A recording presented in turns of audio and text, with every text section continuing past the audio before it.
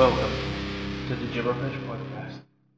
Well, we may not have one of the most iconic intros of all time, but we're here to talk Gibberpish, aren't we, Dom? Yep, we are back again after what feels like a fucking long time. We didn't really announce very much, but you got stuck head on into the usual university exams, and I got stuck into my usual winter work of various audits and like the usual nonsense that I have to deal with at Christmas. So it's been kind of busy, and we haven't really had a chance to do much as far as making episodes concerned, but we've been busy behind the scenes making sure that there's stuff ready to go for not only this episode, but also for an episode hoping to release at some point around the new year, where we discuss the best of 2021, because there was actually some stuff to look forward to this year. It's just none of it's going to be in this episode. Oh yeah, we're saving that for our next one. We want to get the evil out of our systems first before we start just talking about things we actually enjoyed. So yeah, I just want to get right into Cowboy Bebop. I don't know about you, because that was a reference for the best, most iconic intro of all time. Would be the original Cowboy Bebop's Tank. And I'd say it's probably up there in terms of greatest intros to like media ever. Up there with some of the James Bond intros. Yeah, I think Tank at this stage is probably one of the most iconic anime intros. So the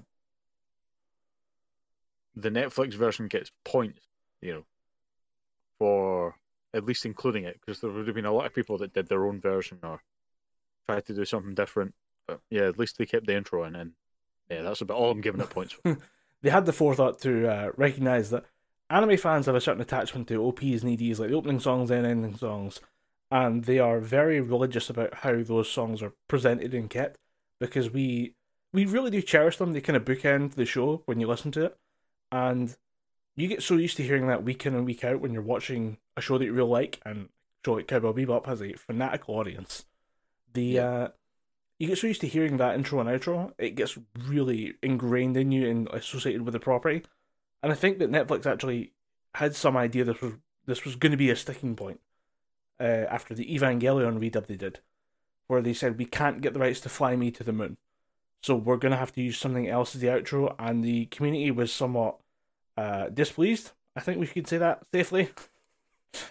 And they would not shut the fuck up about, we won't get the Fly Me to the Moon outro, it's not the same.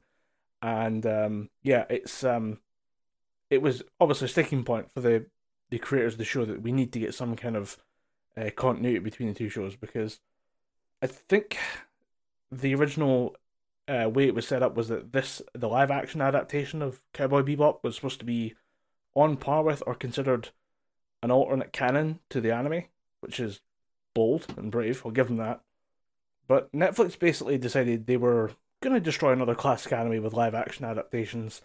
Not satisfied with doing it or buying the rights to a Full Metal Alchemist live action show or live action movie, they decided to make a Death Note film that pissed off every single fan I can think of. And I don't even like Death Note, and I thought that was a pile of shit. The only character that I liked throughout all of Death Note was L, because L seemed like he knew what was going on and he genuinely could have stopped it. Yeah. He seemed like the only kind of closest to the good guy character that there was, but he was such an unlikable piece of shit that you didn't really get behind him. And that was the same with Light. You didn't really give a shit about Light, but at least with L, you knew he was the only one that could really be on par with Light. And then he fucks off, and then they think, all right, well, let's just make him some kind of, Ritalin Hyde, intelligent, polymath, and we'll just make him unlikable in the live action series, and that's pretty much what they did. L is not supposed to be hyperactive or aggressive. He's meant to be very neutral and calculating. What they did in the live action version was just complete departure from that. Yeah, he's a keen observer. Yeah. He waits, he watches, he calm. sets up his situations so that he can figure out who's doing what based on the inputs and outputs, and then he just goes with his presumption and investigates further. Like it's his character down to a T. Is just wait and see, make the right call, and then make sure you've got it right before you spring a massive trap on someone and doom them.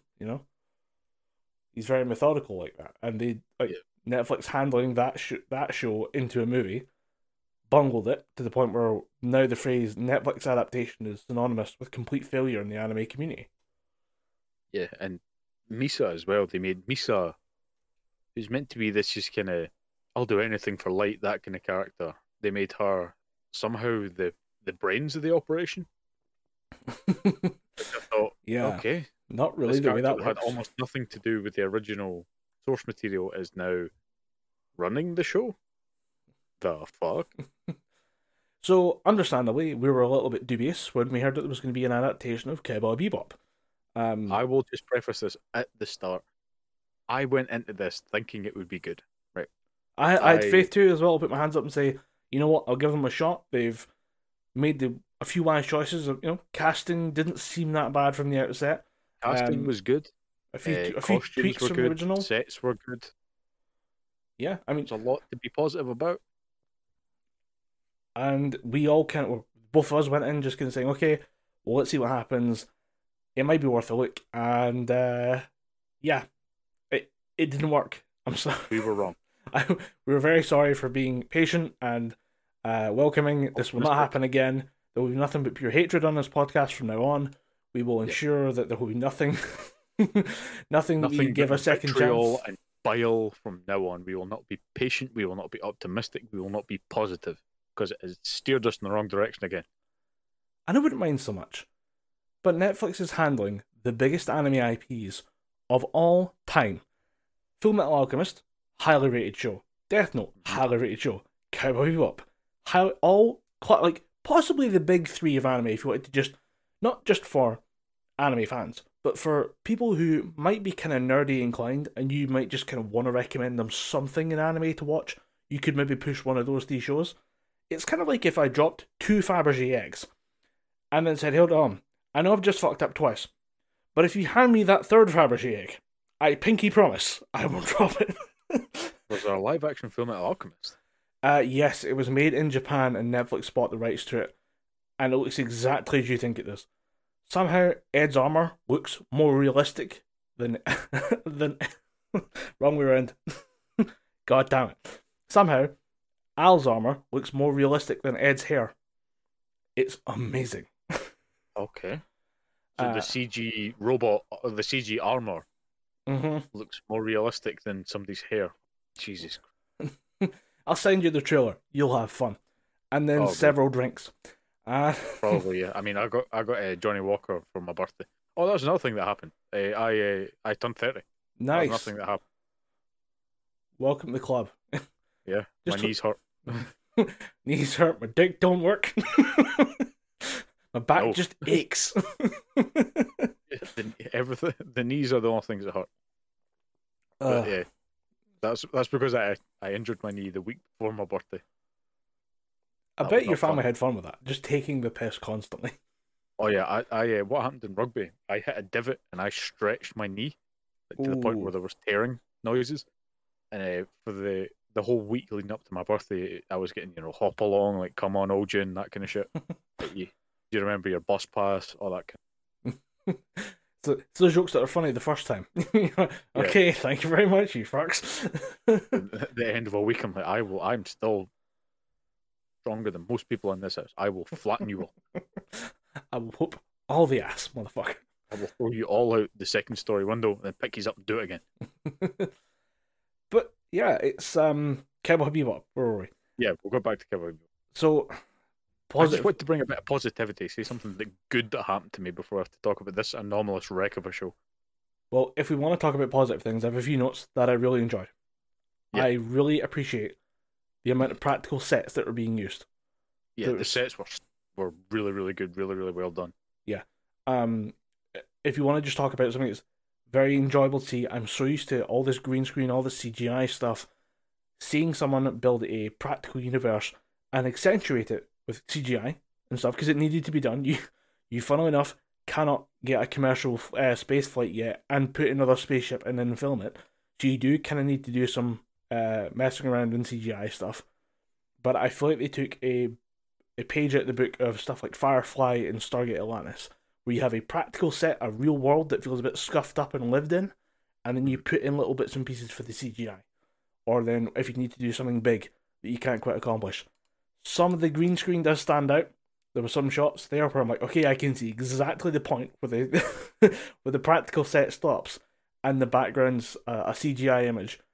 I'm fine with that. It needed to be done. You know, I don't expect them to have massive skyscrapers the likes of which are in Cowboy Bebop in the anime and stuff like that. But you know, it works for a certain amount. CGI, pretty good. Thought it was pretty good. Also, Mustafa Shakir is Jet Black. Yeah. Outstanding. Best in show by a mile. Yeah. Holy crap. The only one that I felt that actually did what their character was supposed to do. He was, you know, a bit of a curmudgeon, but he always came through in the end. He was, you know, Spike treated him like an asshole, and he kind of treated him like an asshole back. There was that really good back and forth between them. Yeah, I think they really nailed casting him. He is always in the show. He's a bit older than Spike in face, so he kind of gives off the fatherly vibe. And that's the way it really kind of should be. It's more direct in the series because they make him a literal father of an estranged child, but he is a father figure within the crew of the Bebop, so that works. Yeah. And I think he actually got a bit more to do in the show. I don't think if you look at the actual anime, I don't think he has his episodes and bits and pieces here and there, but I feel like he did more, which I'm okay with because Mustafa Shakir nailed it, you know? Yeah, I'm okay for that. I felt like he did have more of a role to play. Like I didn't like they gave him a child, a wife that was now dating one of his married to one of his former colleagues. I didn't feel like they needed to do that, but they did it, and it gave him more to do. So it's gonna be a positive. And just because I had to stretch it, 3 nice things. I like that the show kept true to its jazz roots. So much of the Bebop is based on jazz. Yeah, it's based on music. I wouldn't even like jazz mainly, but a lot of it is just music. And I mean, to the point where one of the key settings of the show is a jazz club run by a new character that was added to the show, and it's good that it's there. I really, if someone said we actually feel like synthwave would be a bit more of an update to the show, you'd be like, get the fuck out of my show. I will slap every hoe in a 5-mile radius if you get the fuck off my show. Every single person that said, "How about we try this?" Line up. I'm just gonna go down the line and slap you all in the face. Line up, face the wall, don't ask questions. You knew this was coming. But do you have anything else that we can just add to that list just so it doesn't seem like we're being dicks? I think I can't really add more to it, but I can add more to what you've said.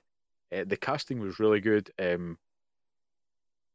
John Cho as Spike Spiegel was good, doing the stuff from the anime with all the additional stuff where he's talking to the new Anastasia, when he's talking about, you know, his old life is fearless. It's all crap, but see when he's just being cool, Spike Spiegel, it actually works pretty well. The sets all look really cool. The ships, the settings all look really nice. Really add much more to it. You kind of hit the nail on the head there. I've got more to say about how bad it went, but trying to inject a bit of positivity. Yeah, I did give John Cho. On you go. They got the correct breed of dog for Aang. Yep, they got it. He does nothing except scare someone. But you've got some of my points there that are like my kind of half mark section, and that was John Cho as like cool Spike Spiegel, doing pretty good. Him as action Spike Spiegel, I don't think he sold a single punch. No. In the first episode when they're fighting on the spaceship, the casino, he does a spinning back kick, and you hear the hit, but his foot never actually connects any way, shape, or form with the guy that he's fighting. He didn't want to just shape that up a bit. I didn't sit and watch it that in detail. By that point, I'd just given up. I saw it was the 40 fists thing. I was like, oh no. Like where he's doing the punches into the chest. I'm like, fuck. They didn't train him on Kung Fu. The only reason I noticed the kick thing is because I was watching it and I just kind of focused in. I was like, because I think it even went slow-mo for a bit, like the end of a game where you throw the last punch before you get the result screen. I just thought, his foot is ended and he's reeling back. His foot is about 3 inches away from where he's actually meant to be. And Ayn, they got the dog right. And it was, they were so close. They had him doing the cute stuff, But all I wanted to see was, in the anime, Ain is a data dog, which means he's elevated intelligence. And all I was thinking was, you give him a few small moments where he just understands what's going on, so he does something to fix it. He pulls a lever, he pushes a button, he opens a door, or he guides someone to somewhere they need to go. That's all you need. Just something little like that to show that he's a smart dog instead of just a dog. Yeah. But yeah, I thought Faye was okay. But Faye's my number one. Faye's Are we going on to the bad shit, or there's nothing nice to talk about. all right? If we're moving on to the bad shit, my number one point with a bullet is what they did to Faye. Faye is not meant to be some kind of nymphomaniac that is addicted to, just robbing people for the sake of it. There was nothing about her gambling addiction. There was nothing about her past, really. There was one point with what's it, Sakamoto, who's now her mum. Yeah. But yeah, they didn't really get Faye right for me. The costume was as good as they could have made it, right? Yeah, I think they were never going to get someone who's a respected actress to wear the original Faye Valentine outfit. And I know you can still make that outfit. I've seen 1,000 cosplay images proving that point. You were never going to get somebody to stand there and say, I'm in a respected TV show wearing this outfit. Not in 2021. Sorry, what's not going to happen? If you look at Faye Valentine's, I say her actress is okay. She's just not playing Faye Valentine. Yeah, absolutely not. Everyone can be said to be playing their character to some degree. John Cho was playing a version of Spike. Mustafa Shakir is playing Jet Black. The bitch that they got to play Vicious is at some points playing Vicious, not often, but at some points he gets it. I think it's Daniela Pineda doesn't really get the character of Faye, in my opinion. I don't think they wrote the character of Faye. I don't think the people responsible for writing this did not write Faye Valentine, because Faye's a con artist. She was handy with a pistol and can pilot stuff. She's okay. She has a she puts up a fight when she needs to because, the Bebop's in danger or she's going to die. But she's kind of not a man-eater, but she has her seductive moments. But it's mostly her just playing off her intelligence. She knows what she wants. She knows how to get it. And she'll leverage being a girl to get it. Yeah. She's not a nymphomaniac that's out to sleep with all these other women for no reason. I thought she only banged one woman. I felt like she was constantly flirting and trying to bang people. I didn't get that one, but yeah. But for me, she's just like badass action heroine number 256. Yeah. And I think it's because fake, but you have to kind of attach all the other things to her. She can still, at no point does Faye not fight. Yeah. In the anime, she puts up a fight. She's just not a trained fighter. Yeah. And I look at it as being, the writer said, let's write a strong action character rather than writing problems that require your brains to solve. Same reason I think Ain's not smart either. That it was harder to write a problem-solving situation that doesn't involve guns or fists. Yeah, and I think that was another thing that was missing from the show. There was not really it wasn't all fight scenes and shootouts and stuff like that. There were some intelligent moments in Cowboy Bebop, which I think they just skated over completely. Yeah. It's a show about private eyes, basically. They're detectives, in a certain sense. Yeah. They're bounty hunters, so they need to figure out where someone is and who they are and where they might be. And there's a little bit of that in, what's the name of the episode? Dog Star Swing, where it's them hunting down someone who's been stealing dogs. That's how they meet Aang. But there's not a lot beyond that. I was like, this is missing a key part of the show, is the investigation. And then the final, 5 minutes is the action scene fighting the guy. But you're still missing that 15-20 minutes of figuring out who's responsible. But yeah, I feel like I went in, watched it, thought it was okay. Gave it the 4 or 5 stars. 4 or 5 out of 10. Yeah. I think from what I saw, I might have given up a bit too early, but after seeing how it ends... We'll get there in a minute. We'll get there. Yeah, the last scene... Saying, prefacing that how it ends informs why I tapped out early. And I think what else contributed to me tapping out early was Vicious. Vicious is one of the most badass, calculating, ruthless villains in anime. He's a mean motherfucker. Actually, not in all caps. He's a mean motherfucker that's very understated. Yeah, You he's don't realize quiet, how deadly he creepy, is. unsettling until you don't realize how threatening he is until your head's been cut off. Right? Yeah. But in this, he's a little bitch. What was my description of him? Daddy issues. Yeah, daddy issues. Vicious went from ruthless ambition to daddy issues, although his dad is Denethor from Lord of the Rings, so it's understandable. But he's annoyingly loud to the point where I don't understand why anyone puts up with him. And I don't want to really spoil how it ends, just in case anyone wants to see it. You shouldn't need to. Just watch it.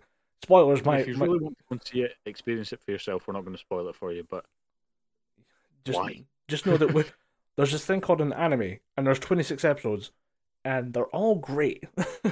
There's a few dull moments, but they're mostly great. Yeah, absolutely. Go and watch the anime. If you really want to watch something called Cowboy Bebop, the anime is also on Netflix. So if you're going on Netflix looking at Cowboy Bebop, watch the anime. And then when you're done, don't worry, there's a movie afterwards. Yeah. Just when you think you're done, you get a whole another 90 minutes or something like that. Yep. But it was he's so loud compared to what you expect for Vicious. And I think one of my saving moments actually for John Cho's character was when they talked to you about him being fearless for most of the show, and him actually being a hitman by the codename Fearless for the Syndicate. Having his scene in episode 9, which I describe as John Wick-esque, in the throwback episode, it's gun-based and well choreographed, which is why it looks good compared to all the other John Cho fight scenes. But the those episodes, like that throwback episode explaining their relationship, not that bad. Probably my favourite, and it's all content they made for this series. I don't think most of it is in the anime. I think it's hinted at and maybe not developed very much, but it's there in kind of little hints and traces and ideas that show up in the show. But then they just show it all for the Netflix adaptation, which they kind of had to do something to keep it interesting. Because by about episode 7 and 8, I'm like, will we just get this fucking over and done with? But yeah, if we want to talk about... I mean, I went back and watched some of the anime. I watched the 2-part finale, Real Folk Blues. And then my favourite episode, which is Puero Le Fou, which is the Killer Clown episode. Yep. Holy fuck. If you ever want to, like I said, I went in there giving it a 4 or 5 out of 10.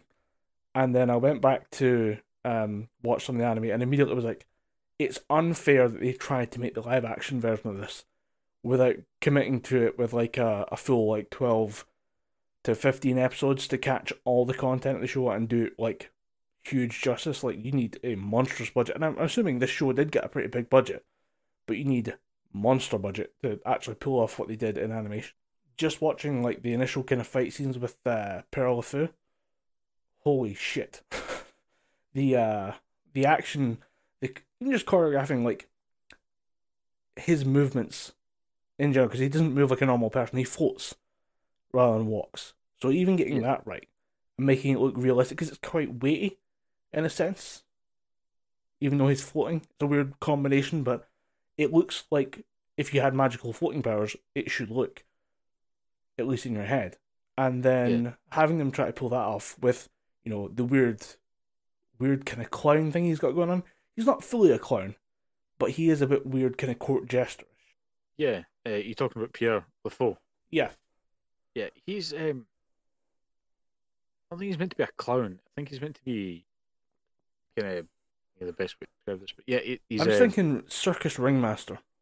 Yeah, ringmaster. That's it. Yeah, he. I was meant to be that, and he was the way he moved was meant. I always assumed that it was some kind of weird suit he had on, like with the guns and stuff in his pocket. I thought it was meant to be like there's something in the suit that's making him float around like that. Mm-hmm. Some weird kind of output of his weird force field type thing. Yeah, that's how I thought he was moving about, and that's how I thought he could move so kind of fluidly. Yeah, he's just so creepy. Like, in a weird... Most kind of creepy things are slow but inevitable, like Michael Myers, Jason Voorhees, stuff like that. He is so fast and relentless, it seems unfair. But because he's an absolute maniac, in the true sense of the word, he's unpredictable. In both a good and bad way. So, little quirks that he has can really fuck up a fight scene for him. But it's good. It keeps it well balanced and interesting. Because for most of the actual episode, Spike is not winning. He is having his ass handed to him for the entire anime episode. And they actually did do most of that. Like, it's not really a fair fight for the live action version. They at least got that right. But it's way more chaotic. I mean, the actual way that he gets taken down in the anime is borderline hilarious. But to actually make it work in a live action show, they have to give it a bit more kind of grit and realism, which doesn't quite pan out. And I'm like, oh, that's a shame. You know, one of the most iconic characters of the show, and you don't give him his proper send off. I was looking up the budget for Cowboy Bebop, and fucking just right in the middle of the mix. I'm guessing 70 to 80 million. I've heard 60 to 70 million for the whole thing, so roughly about 7 million an episode.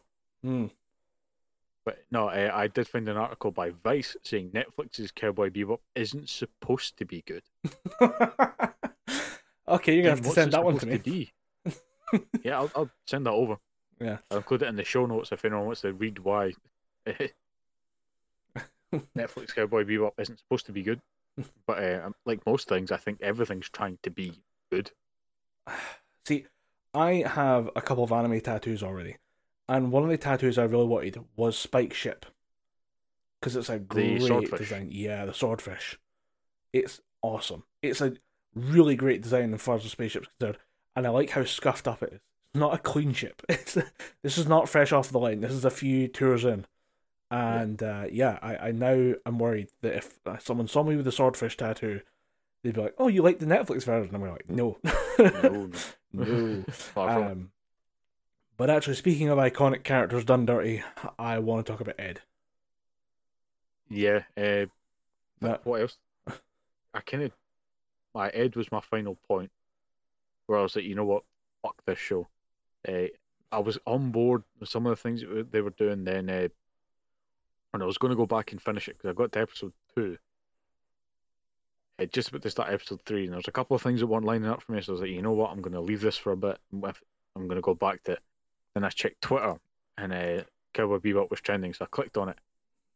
And you saw the Ed footage. What's his name? It's like I'm not naming the kid because I want like Ed has a kind of a suffix. It's like rambunctious Ed or something. Yeah. Because he's the hacker. I think is rambunctious Ed, but I think they just call him Ed once they get to know him. Radical Ed. Radical Ed is her name. I don't know. I mean, Watanabe said that their gender's not important, but it is a she. Oh, right, okay.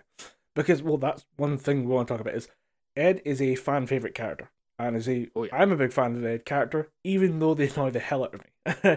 Do.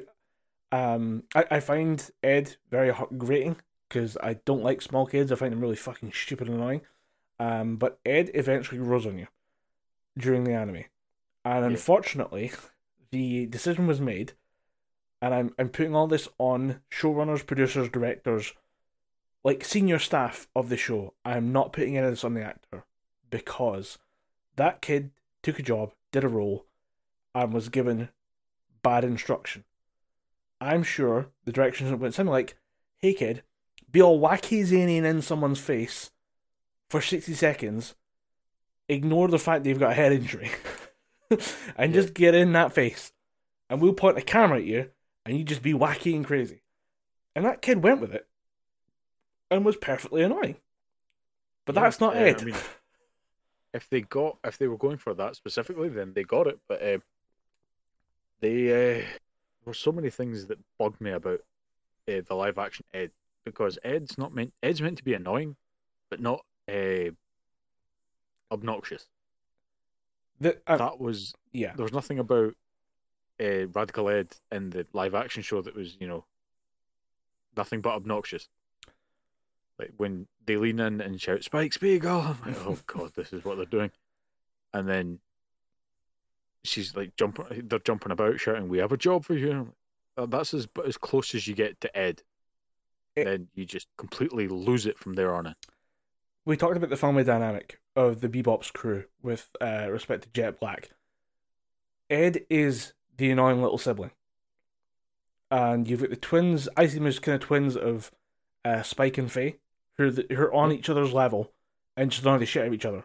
They're being dicks to one another, but at the same time, you have the annoying little kid Ed, and then the family dog Aang.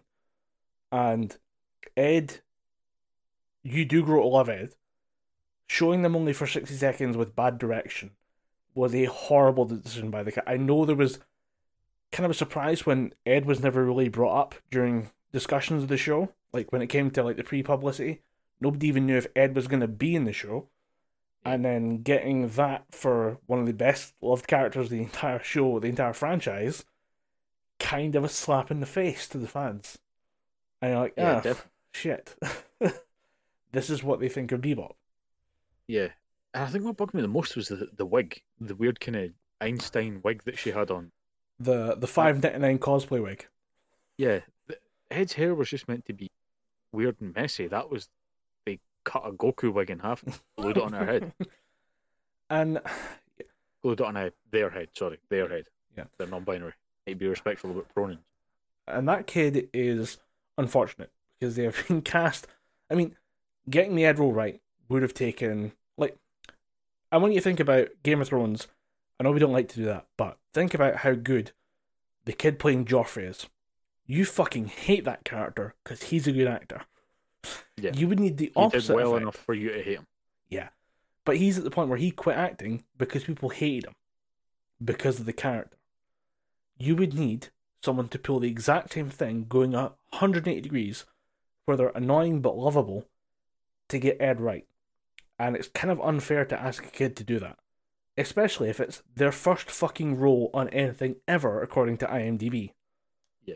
Can you imagine, right, building on what you've been told, you've got this young, fairly new actor, and they've come to you saying, I'm really looking forward to playing this role. I'm going to be one of the... Like, I'm blazing new territory. They're playing Ed as non-binary, and I'm a non-binary actor. I'm going to do my best. I'm going to put 100% in. And they get given that version of Radical Ed. And then not 3 weeks later, not even a full month after this, your big break comes out, it gets cancelled. I'd quit acting after. Yeah, and there's no way in hell that kid hears this, but kid, don't sweat it. That's not on you. It is honestly not your fault. It is. No. But Eden something, I think their name is. I'm going to look for the name. Eden Perkins is their name. So yeah, Eden Perkins, if you somehow hear this, not your fault, kid. Good job. Yeah, you tried. You went for a swing at the fences and it did not hit. Yeah. Set them up and do it again, because I'd give any kid actor a chance. They're all fucking terrible. They all appear in some county production of some play, and then their mum says, no, we're going to go do auditions. And they're dragged from it. I don't know if you've ever heard the stories of child actors. They are horrible. They're someone I played rugby with was a child actor. Just fucking nightmare fuel. They did remember he was talking about when he first started, looking into it, and he got a lot of bit parts and stuff. It would be like up at stupid o'clock in the morning, go and do 20 minutes of filming, then come back. Then he had to sit and wait for 3 hours, that kind of thing. Yeah, but I've heard the horror stories. And yeah, handling Ed would have taken another season, and we're in this weird limbo space where when it was finished, I was kind of annoyed. I was like, okay, they didn't get it, but if they have another season, maybe they can figure this out and write out the rest of it, and it'll be fine, because the ending to this show needs a fucking slap in the face. This is why I'm so happy to put all this on the showrunners, the writers, the producers, the staff behind the show rather than the actors on camera, because that ending is such a weird hodgepodge of the end of the anime itself and then the end of the movie, and then an extra twist at the end. I haven't seen the full ending, but from what I've seen, they try and incorporate the church. Yep. Because you see Spike getting kicked out of the church, but he doesn't get shot out by Vicious. He gets shot out by Julia. Yeah, and it's such a down turn for Julia, who has been the love interest and the main kind of reason Spike's been going on. Apologies for spoilers, but I was just confirming. Yeah, guys, you figured it out. We don't want you to watch the show. If we spoil it, we might just save you. So technically, yes, it's a dick move to spoil stuff, but we did just save your soul, so have a little bit of leeway. Yeah, we won't spoil how it actually. But yeah, having Julia go from her main situation throughout most of the show to being like her the ending, and having it take place over the course of one conversation is kind of shit. There's little hints. There's maybe one or two little hints that she's maybe unhappy with how her life is going at that point and is going to try and fix it. But her all taking place over the course of maybe 30 seconds is horrific. It's just sort of like a jarring U-turn. I mean, I can't really explain it without. This doesn't lead right, because I know Netflix are doing more anime live action adaptations. I know they're looking to One Piece. Yep. But the Aiichiro Oda is taking great pains in literally hand-picking who's going to be in the live action version, even to the point where I think he's wrote the first couple of scripts. Right. Because he's that, particular about his baby. I'm a huge Gundam fan, right? Yeah. That is very, very, very well documented on the show. Watching Cowboy Bebop gave me the fear for the live action, right? If you're watching from anywhere apart from Scotland, the fear is just dread. General dread and horror, right? It's not fear of something, it's a general feeling of fear. It's a gut punch. It's like being in the woods at night and hearing a wolf howl. Because you're for fucking dinner, mate. Yeah. Going out for a walk in the woods and you just hear loud crunching and a couple of, what sounds like something heavy chasing after you. Just that kind of gut-wrenching fear that you just think, right, they're about to do the first series of Gundam with Amuro and Char. I'm just thinking, what are they going to do with Char Aznavour, who's one of the most capable capable Mobile Suit pilots in all of Mobile Suit Gundam, and he's one of the greatest strategists in all of Mobile Suit Gundam. What are they going to do with him? If Vicious turning him into a little bitch was not off the table for Cowboy Bebop, what's not off the table for Char? Wait, are they actually doing a Gundam? Yeah, they're doing a live action Gundam. Yeah. Oh dear sweet fucking Christ. Okay. I don't know if I've said this on the podcast, I'm pretty sure I haven't, but I'm okay with a race swap, gender swap. I'm okay with that if they honour the original character. But with Char Aznavour, he kind of needs to be Aryan, because that's the whole point of Zeon. Him being kind of a horrible racist. A very talented horrible racist. Kind of the point. Yeah, I mean, change Amuro, but as long as you keep Amuro how he is in the anime. Change characters up as you need to be, but just keep them true to the character itself. Like, for example, I'm currently playing through on my PS5 Spider-Man Miles Morales. Again, Miles is a completely different Spider-Man from Peter Parker, but he is still Spider-Man. They've still honoured Spider-Man. They do something like that with the live-action Gundam, I'll be fine. They can change things, but just keep the character the same. It's the reason why you can't really change Batman without him being, stoic, world's greatest detective, all this shit. Is where, yeah, they need to do the homework if they're going to, make changes like that. But yeah, that was just me rambling on about the fact that I'm terrified about the live-action Gundam series that I know is coming out because I've seen stills from the production. Can you send those to me? Because I didn't know they were doing a Gundam. I don't want to. I need to know, Dom. Yeah, I'll send them over. It's no, I actually was talking about this because I found an anime fan at work and I caught her.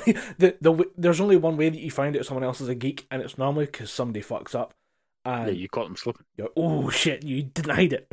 Because we're listening to music, and I recognize the music, and it's from an anime that I'm like, hey, you don't know about that unless you're pretty fucking nerdy. How do you know about that show? And she's like, how do you know about that show? I watched the anime. Back on you. She's like, no way. And I'm like, and read the manga. And she's like, oh shit. So we've had conversations about live action stuff as well, because obviously Bebop came out recently, and she was like, how bad is it? And I'm like, really fucking bad. This is when when reality had sunk in, I was like, yeah, they fucked it. Because there's a bunch. I explained about the Full Metal Alchemist reboot, the Death Note reboot, or the live action versions, and I talked to her about the Attack on Titan live action version. Mm-hmm. If you want to see some dodgy stuff, I'll show you the trailer for that. It's a Japanese reboot where they have clearly CGI giant monsters, and then just a very clear division between them and the human actors that are on stage at the point. It's amazingly shit. Isn't that the live action adaptation? I think this might be in a movie where whenever the Titan Changers change back to their human form, they just fall in big sacks of amniotic fluid. Like they Probably. fall out of wombs. I mean, it's very hard to get them to do that effect, right? Because you're supposed to be covered in like steam. Because the Yeah. Titan body you've had is so warm on the inside, it basically is kind of giving you a bit of like a mild cooking while you're in there. Alright. So you pop out of it and you're steaming as you come out. Really A weird. mild toast. Doing is amniotic fluid probably not the worst idea, rather than just steam everyone constantly.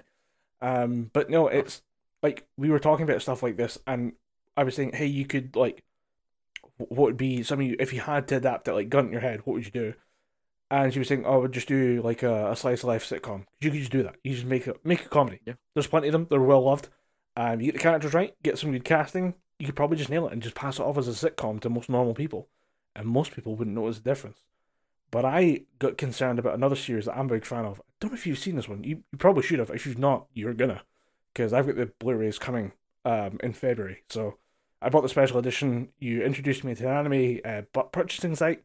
You made a fucking mistake, bro. I am now several. All the anime. Yep, I love them. They actually help put on anime festivals here in the UK, so I'm indebted to them to bring me back into anime. So I purchase stuff from them kind of regularly.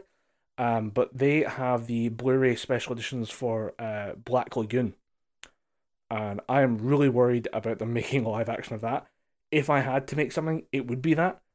But given the current track record of anime adaptations, please fucking leave it alone, because it's very similar to the group dynamics of Cowboy Bebop. Just it's set in Asia as like modern day pirates instead of space as bounty hunters.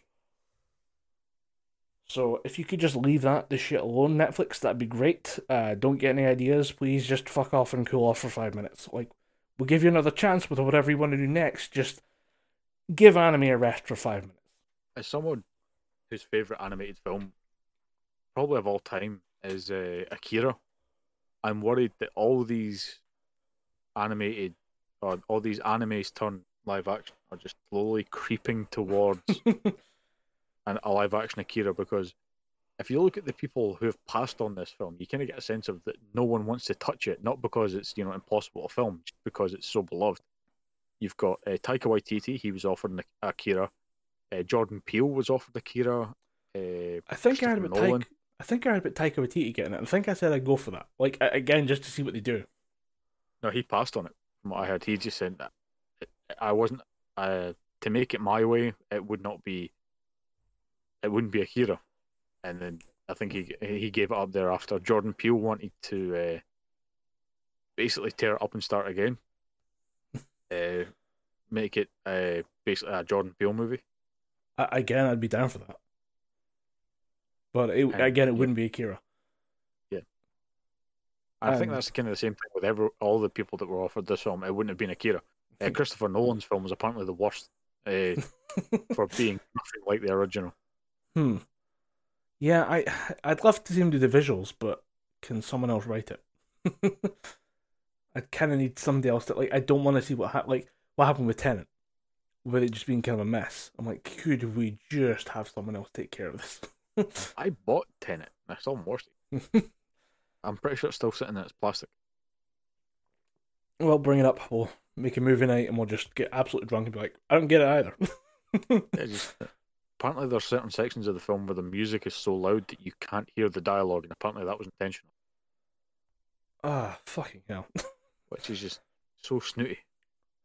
We talked about this just off mic, and it was just about the general state of filmmaking, and I think we talked about this last time. It's been a while, it's hard to remember. But we talked about the fact that there's no mid-tier movies to make good actors anymore. And I wonder if we need that for directors as well. I feel like directors go from zero to hero too fast. And some of them do. I think we need some good mid-level movies to kind of double-check everything, make sure they actually know what they're doing.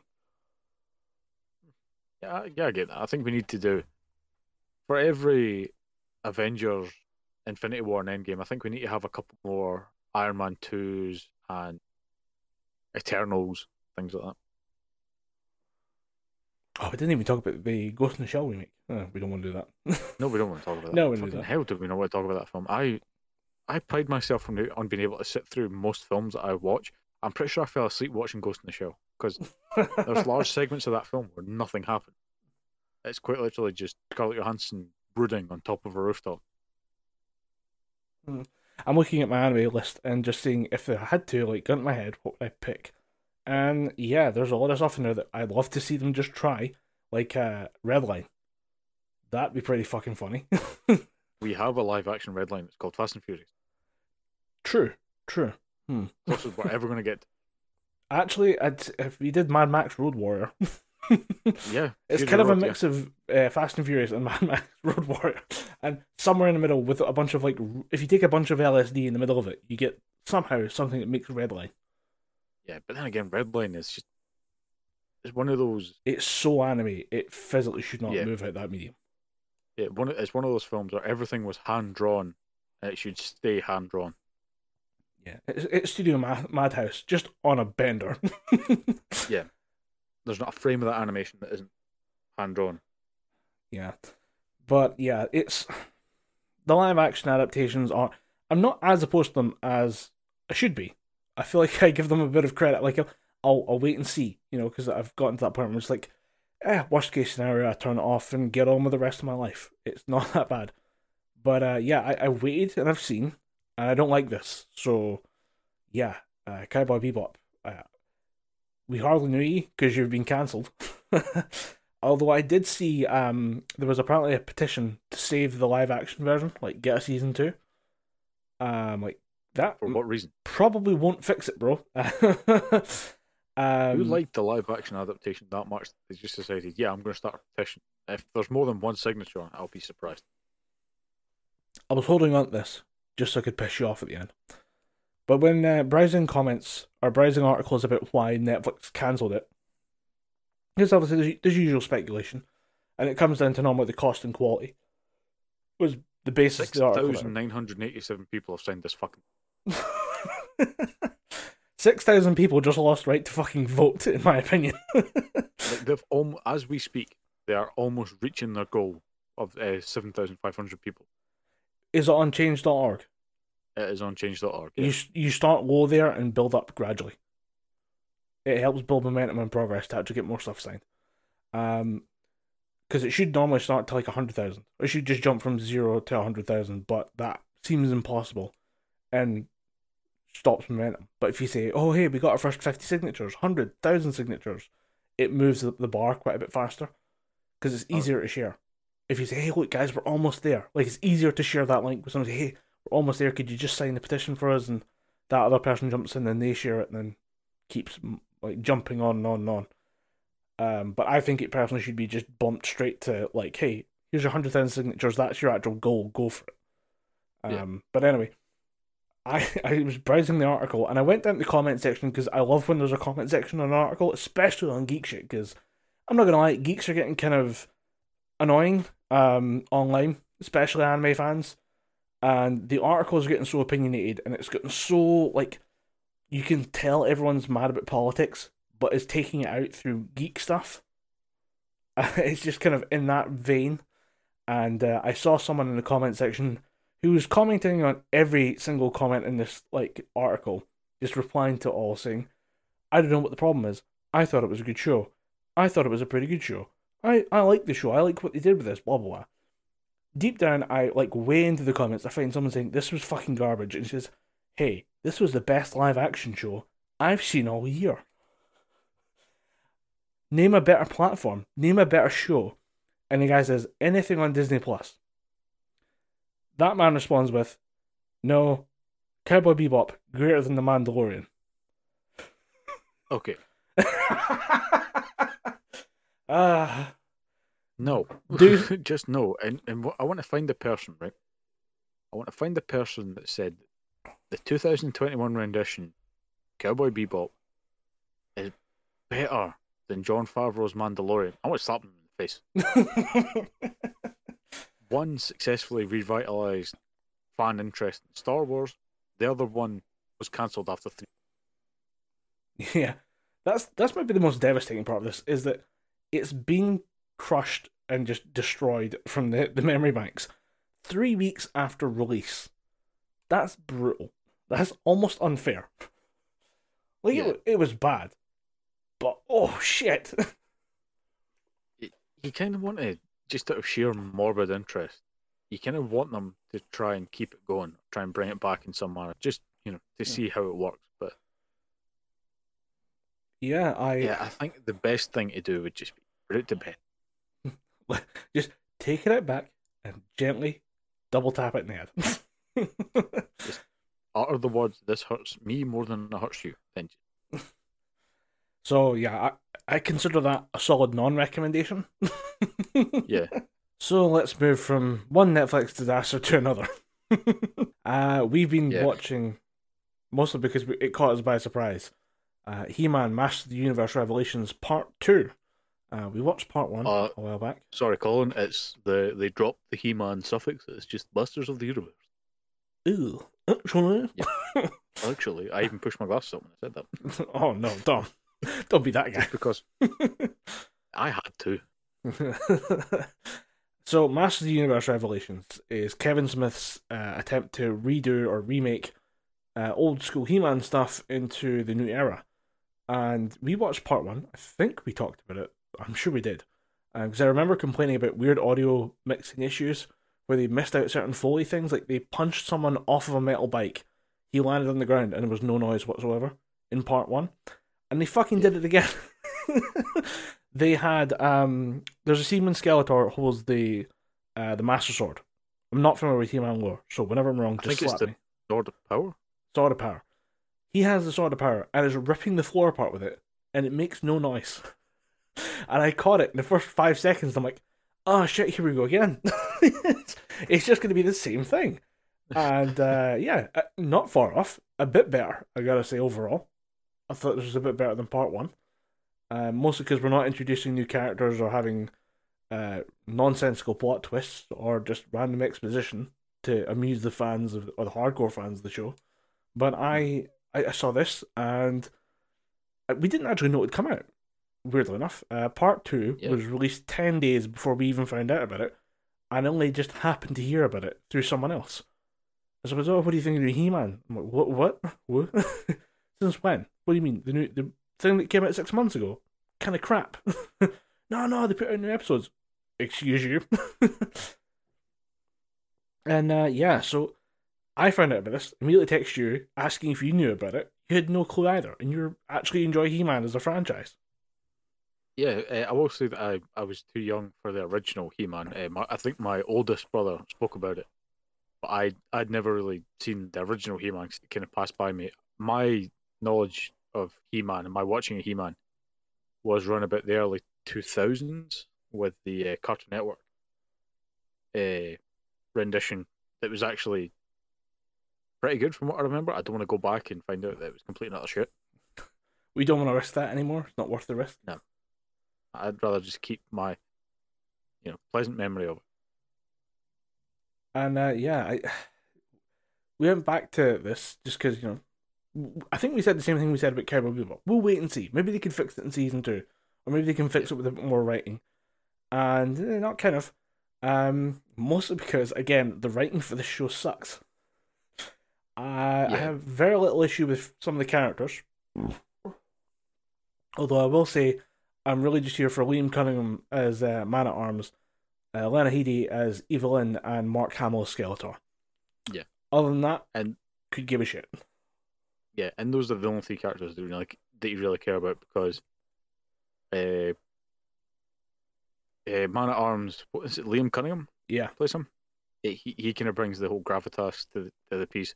And gravitas is not something you typically associate with He-Man, but yeah, his version of, I think his real name is Duncan, but his position in the Eternian army is Man-at-Arms, which is some kind of weapons general or something. I don't know. I assumed it was kind of commander of the guards. Yeah, we'll go with that. That sounds plausible. He actually does something with it. Evil Lyn is the only villain with a brain. And Mark Hamill Skeletor, I'm pretty sure all of his lines were written by Kevin Smith himself, who was just going to say something the Joker would say. That'd be so cool. Yeah. But I don't want to be the Joker. I want to be, Skeletor. What would Skeletor say? And be like, oh, he would totally say what the Joker would say, man. As Kevin Smith rips a massive hit of whatever drug he's on that day. I say drug, but Kevin Smith is a well-known weed user, and that shines very strongly in Masters of the Universe Revelation. I mean, he's a 50-year-old fascinated with He-Man. I mean, what? That's the thing. He doesn't like He-Man. What? He doesn't like He-Man. He's went on record before he was given the show, saying that he was never that big a fan of He-Man. He-Man always passed him by, and when it came up in conversation, it was always just, he never really got it. It was always a bit too campy for him. And this is fairly well documented that he isn't a big fan of He-Man. My assumption was that with it being one of his projects, he's either doing this. I'm now thinking he's doing this because Netflix will give him some kind of like, can you do Master of the Universe and then we'll give you something in return, like we'll publish all your movies or something like that. We'll give you a kickback on whatever you want to put up on the platform because they're looking for maybe like all of his old movies. And then other than that, just it was either that or it was a passion project for him, and now he doesn't have passion for it. They're really like, hey, get the geeky guy, the one wears a baseball cap and like shorts everywhere. yeah, the 60-year-old, get him. He used to be fat, now he's kind of skinny. Get that guy. We need someone who understands He-Man. Yeah, I think it was more a case if he was offered it, and he just went, yeah, sure, I remember He-Man, I'll do it. Yeah, I'll take a paycheck. I'll do that. Yeah, but it's been he was asked about it. He was on his TV show on, what the hell was it called? The network. Now I remember it was Comic Man. I can't remember the channel it was on. I think it may have been True TV in America. I think we probably got it on Discovery over here, but it was a TV show called Comic Book Men. It was obviously Kevin Smith, Brian Johnson, Walter Flanagan, Ming Chen, and Mike Zapsik, who all work in this comic book shop that Kevin Smith owns. Oh yeah, that one where he just has this weird kind of interview show talking about comic books. Yeah, I think I've seen that. I think that actually might be. It's not on Netflix; it's on Amazon. Yeah, it is on Amazon. I love it because I like seeing all the shit that people bring in. It's basically like what was that show, Pawn Stars? Yeah, where people bring in like, here's some junk from my wardrobe, and it's like, oh wait, bro, this is actually, this Hawaiian shirt was actually worn by Bruce Campbell for 16 seconds when he was filming the film Bubba Hotep. This is worth a lot of money. That kind of shit. And it's basically the same thing, but with rare comic books and toys and things like that. And I think someone brings in an old Castle Grayskull, which my older cousin who lives in Grangemouth still has his original. And he tells me that these things, before they re-released all the toys for Masters of the Universe Revelations, went for quite a bit of money. And they were discussing it, because the way the show went, I'll set it up a bit more. I'm bouncing a bit here, but I haven't podcasted in 2 weeks or 2 months. So we were never coherent to begin with, so yeah, just staying back on brand, to be honest. Yeah, put your brain on the table, jump on board. So the way they do the show is they'll do the in-store segment with Walt, Mike, Ming, and Brian, and then they'll go back to the sort of the round table sort of podcasting segment with Kevin, and he'll ask him, what happened in the store this week, and they come back to Kevin and say, so what happened in my store this week? He said, we got a vintage Castle Grayskull in. And he says, you know what, I was never a big fan of He-Man. And I think a lot of people are forgetting that you can watch that on the internet right now.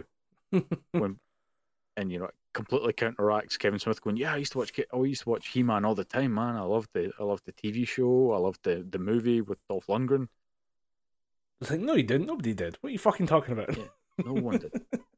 And so it's always, I wouldn't say surprising, but I think funny to me when people say, oh, Kevin Smith is such a huge fan. He's not. He said so. I mean, this for me, like, I knew I'm not the biggest Kevin Smith fan. I've seen some of his movies. I get it. I get what the appeal is. He does seem like a good comedy director. Good practical effects and stuff. Good practical like pratfalls and stuff. Knows how to frame stuff, and yeah, could totally go with it. I don't know if he has any animation expertise though, and I assume he does have some, but it's all not high profile animation. It's short stuff. It's shorts that he did on his YouTube channel, and he did a movie called Jane Silent Bob Super Groovy Cartoon Movie, Right. and that was just basically a Jane Silent Bob film done in animation, and I think that's about the extent of his animation credit. But I will say this, just talking about the animation, we'll get into this a bit more. The animation is actually one of the best parts of this season. Yeah. They crank it for this season. Well, fun enough, it is studio, I have the note down here, Powerhouse Animation Studios, who are responsible for Castlevania. And they did not fuck around on this one. No, they did not. But I just, when it comes to the actual, like, the show and the writing of the show, I knew we were in the deep end when you meet a character called Fister and he wants to fist some guy. And you're like, oh boy, here we go. Yeah. I actually sank down in my chair and was like, this is the next 3 hours of my life. I'm so fucked. you text me at that point saying, what's the deal with Fisto? Why did you keep talking about fisting everybody? And I said, his name is Fisto. What did you expect? It's just like But that's old school He-Man to a T. There's Ram Man, Fisto. Pretty sure there's a character called Power Pole as well. God fucking damn. Yeah. It was literally the He-Man as a series is literally a product of on the spot thinking. The guys at Mattel were trying to sell the next big toy line to the higher ups at Mattel, and they said, right, you've got the toys look cool, but you've got He-Man, Skeletor, you've got a couple of the characters, but we need more. And they're like, oh, well, we've got more characters on the way in our comic book. You know, the guys that were in the meeting just go, we've got a comic book in it. We do now. And then they said, well, what about kids that don't read? They need something. It's like, oh, if they don't read the comic book, they can watch the Saturday morning TV show. And everyone's like, have a Saturday morning fucking TV show? Hey, we do now. And it was literally that kind of mentality went into creating all the He-Man characters. It was just kind of like, well, he has a ram on his head. He's short and stocky. He is Ram Man. This man is a snake. Snakes hiss. He is a king. He is King Hiss.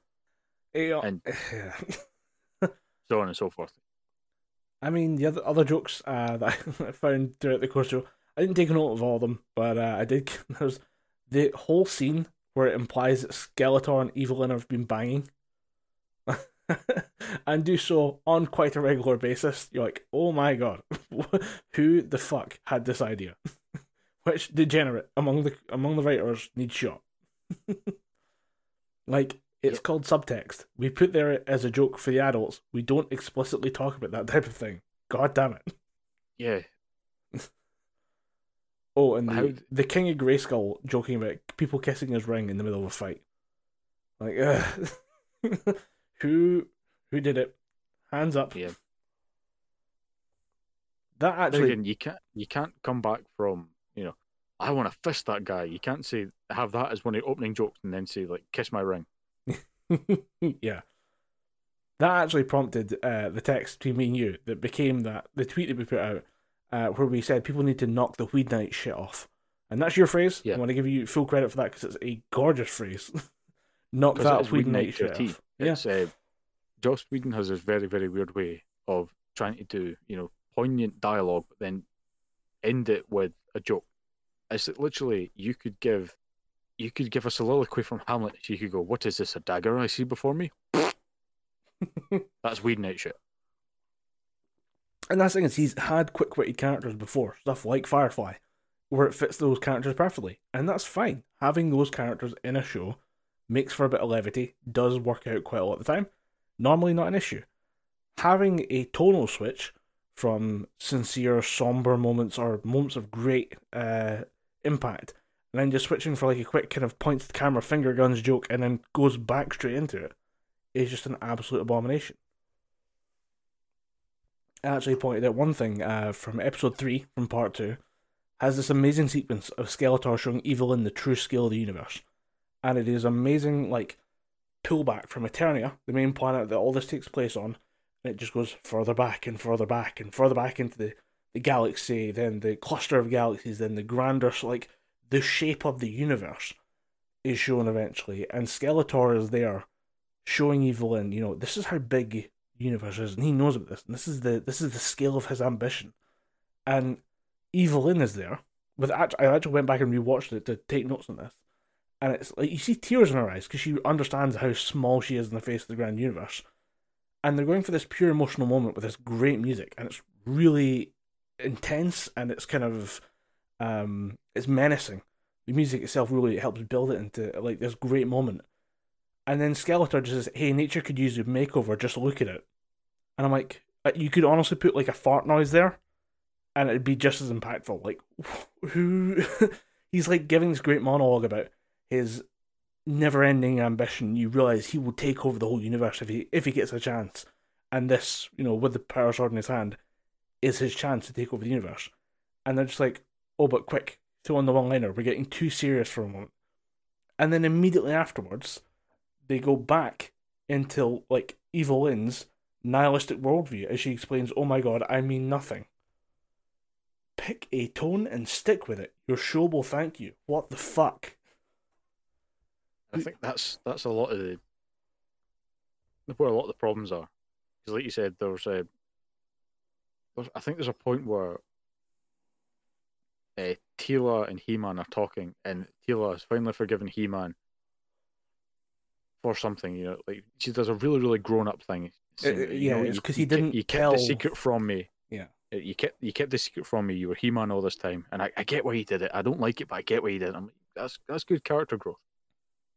And then, not a couple of scenes later, when Teela is in the weird fountain thing where she goes to accept the sorceress's powers, she says, like, one of the big reveals of this season is that the sorceress is Teela's mum. You don't know who these characters are, so I'm not spoiling it.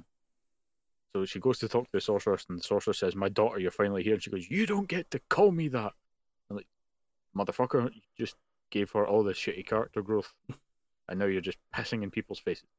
You're showing us that Teela is literally growing up and realizing that maybe her petty shit doesn't mean that much, and then she's going right back to petty shit. And that's the thing is, like, maybe you could argue she's only forgiving Adam because of all the stuff they've done together. They don't really know each other that well, though. At least not in the show. Maybe there's more stuff in the broader universe, but in the context of the show, they don't really know each other that well. I mean, to an extent, I think this show takes for granted that you've seen the other 80s show, and that kind of, they've been on adventures, but it doesn't want to fact check you and make sure that you've seen all these other adventures. You know what I'm saying? Yeah. It doesn't want to say, "All right, make sure and watch this," because it's going to be on the test later. Here's your extra reading for a fucking kids TV show on Netflix. I don't know who the audience for this is, because it says 12. But honestly, if you showed this to kids are not going to get this. 12 to 15-year-old right now, they'd be like, "This is boring, I'm going to go watch TikTok." Yeah. Or, "This is boring, I'm going to go play a video game." Or, "This is boring, I'm going to watch something good." And it's just, I don't know who this is for. And it's because my assumption is, with it being Kevin Smith and him being probably what I'd call part of like the man baby generation, like, I'd assume it's for people our age. But we all fucking hate it too. Who is this for? I think it was originally meant to be for people who liked the original show and wanted more. But the only problem is the people who liked the original show liked campy, kind of weird version of a show that really should have ended when it did. To bring that show back and then trying to make it appropriate for today's viewing audiences does not work at all, I think. And it's definitely not for kids, because this is going to go right over kids' heads. They're just going to go, "Well, why are they angry at them, and why at one point does He-Man, when he's Savage He-Man, chase after his dad, even though it's never shown once that he hates his dad?" Yeah, I mean, makes no sense. I wanted to get into part of like the cool ideas that they have, because there are occasionally some cool ideas. So throughout the original story, it was only really Prince Adam that gets called down the power to become He-Man.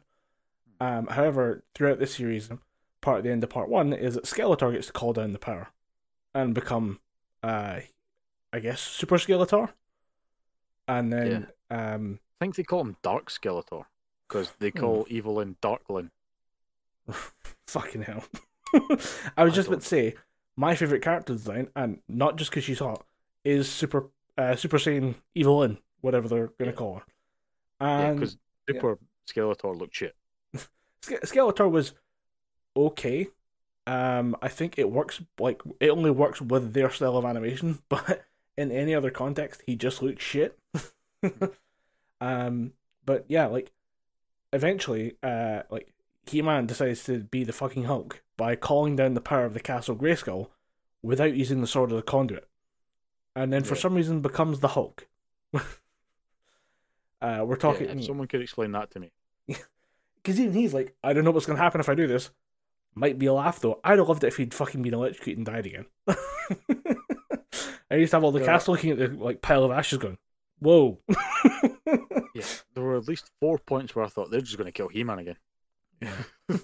It seemed like they had no idea of what to do with Prince Adam at times, so I just thought they're just going to kill him again, particularly in the last fight. Yeah, that last fight was just, like, technically, again, pretty impressive. Big fan of, what's his name, King Grayskull? Randor? Yeah, King Randor. King Randor.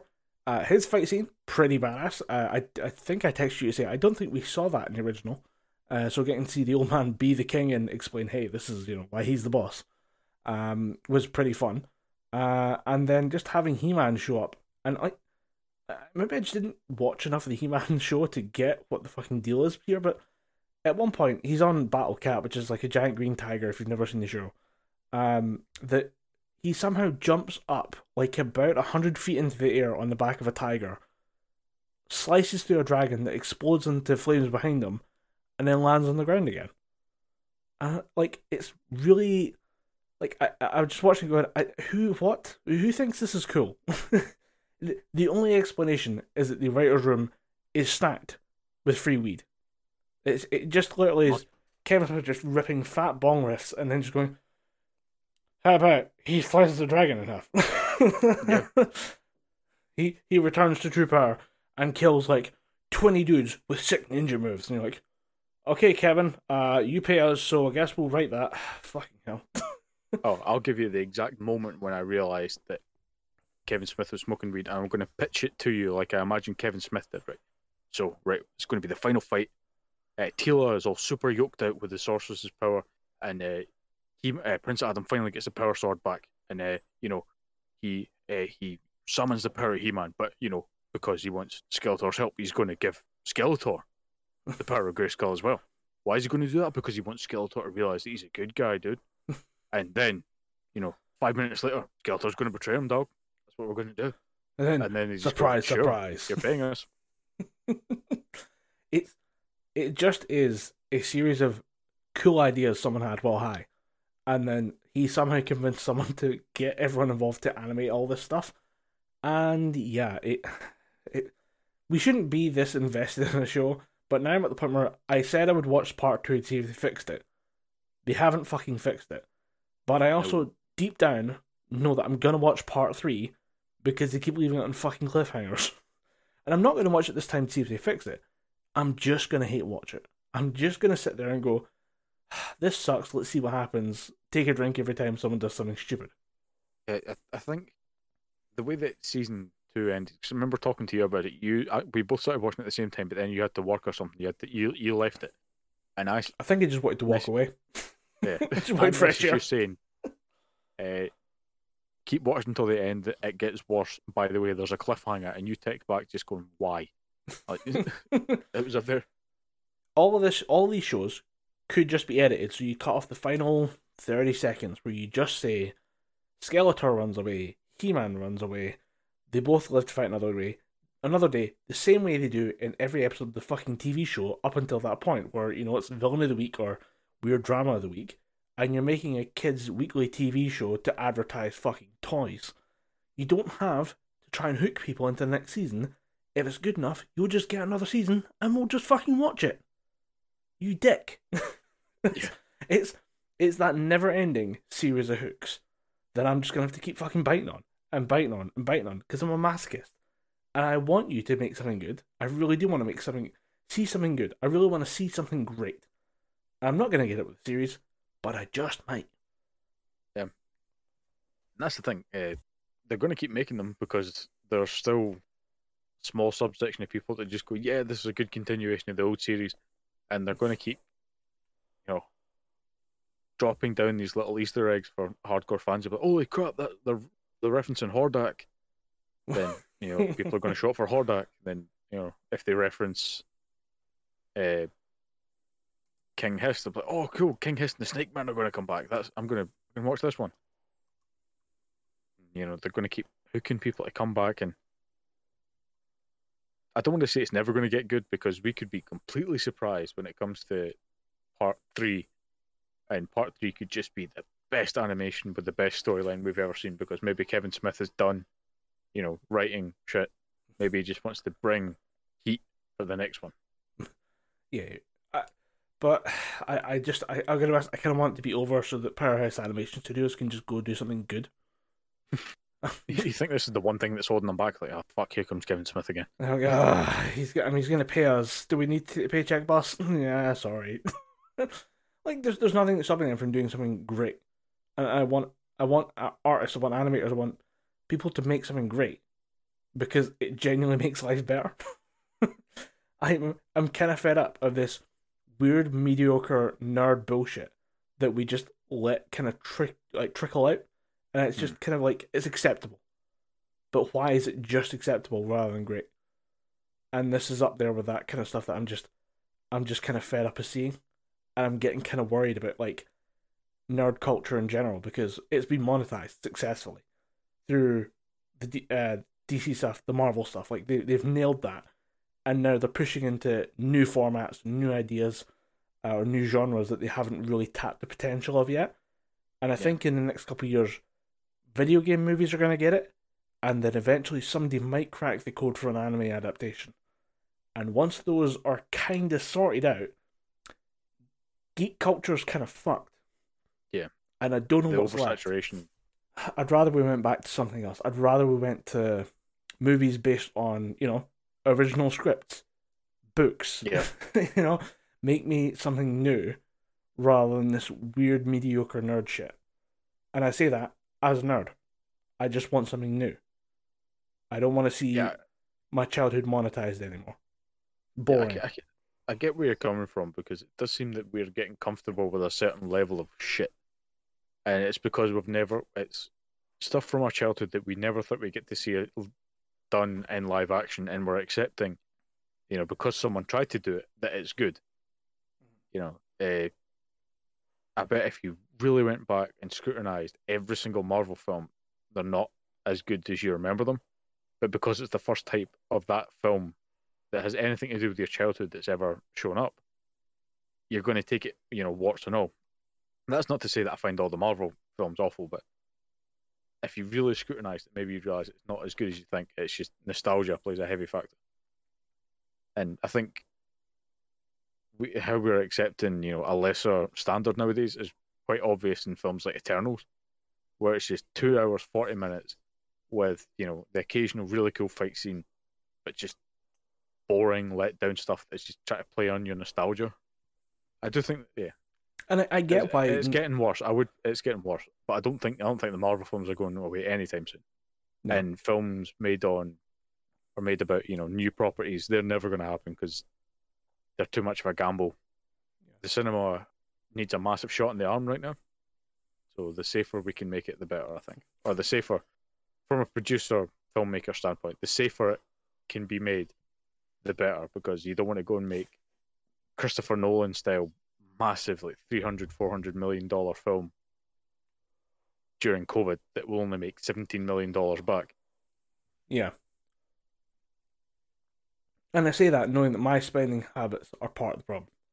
The last couple of movies I went to see, I mean, the example that I pointed to recently was The Last Duel, Ridley Scott's movie. I backed out that one. I was going to go see it. It seemed pretty good. It had some solid recommendations from people that I respect as far as film criticism goes. And then I heard someone talk about it on a podcast, and they said, are they speaking French, or are they speaking with French accents in this film? Because it's all American stars. And then someone said, oh no, some of them are. And I immediately was like, nope, fuck this film, I'm leaving. Because if you're all not speaking French accents, fine. If you're all speaking French accents, fine. If 3 of you are, but 10 of you aren't in this film, that's a fucking mess. That is bad. And I actually cancelled my ticket to go see it. And I know that the last couple of films I've seen have been the movie extension of an anime franchise I'm a big fan of, for My Hero Academia. Went and saw that new film in the cinema. And I went and saw the Halloween Kills movie in the cinema as well. So I'm not helping. I'm just continuing to ongoing franchises rather than supporting something that's an original idea. So maybe that's my 2022 resolution, is to not watch franchise films as much, or to go support new films and new ideas. The only problem is when a new film comes out, I don't want to see, I mean, specifically on my part, I think there's less impetus to go and see it because I am so invested in the Marvel film. I think, well, I'm going to see No Way Home on Friday. In a couple of weeks' time, do I really want to go, or in a couple of months' time, do I really want to go and see some new film that could be great?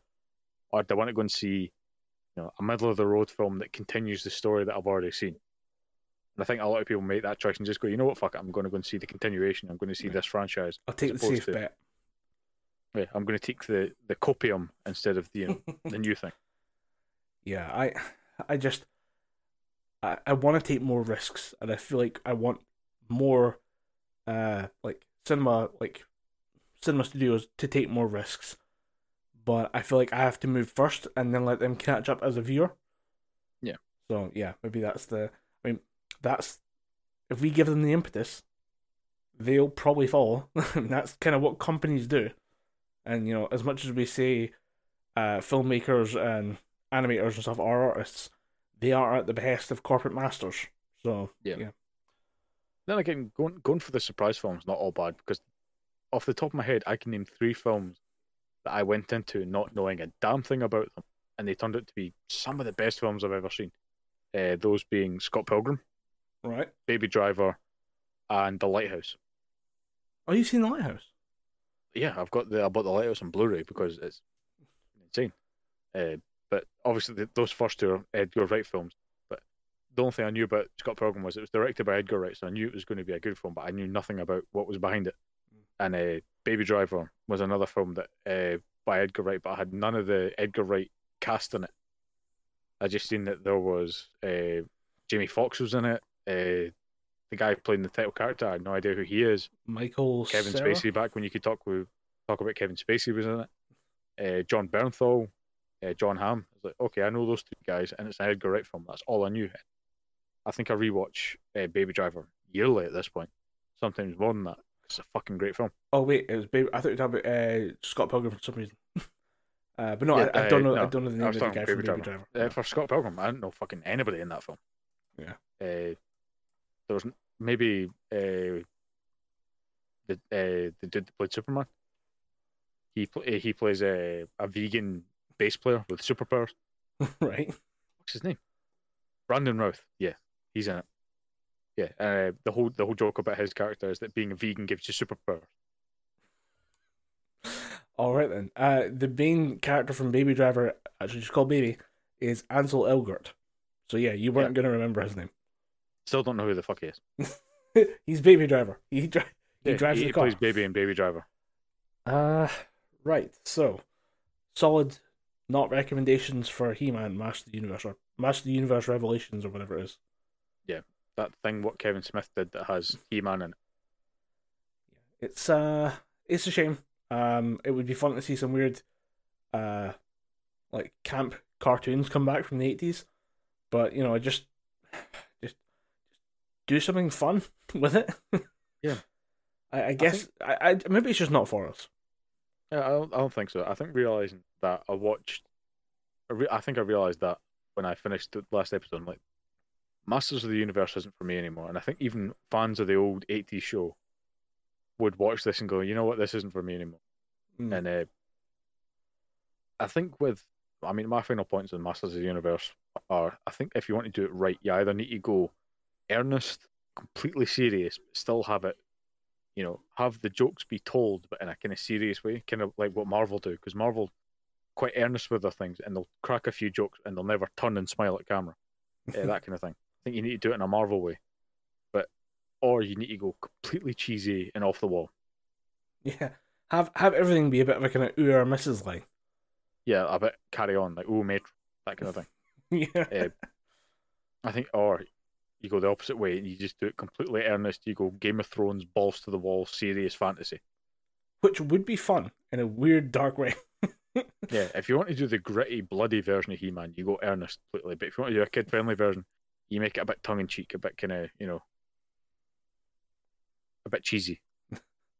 I'd love to see like the Game of Thrones reboot, but nobody knows, or the Game of Thrones style He-Man show, but nobody knows it's a Game of Thrones style except for Skeletor.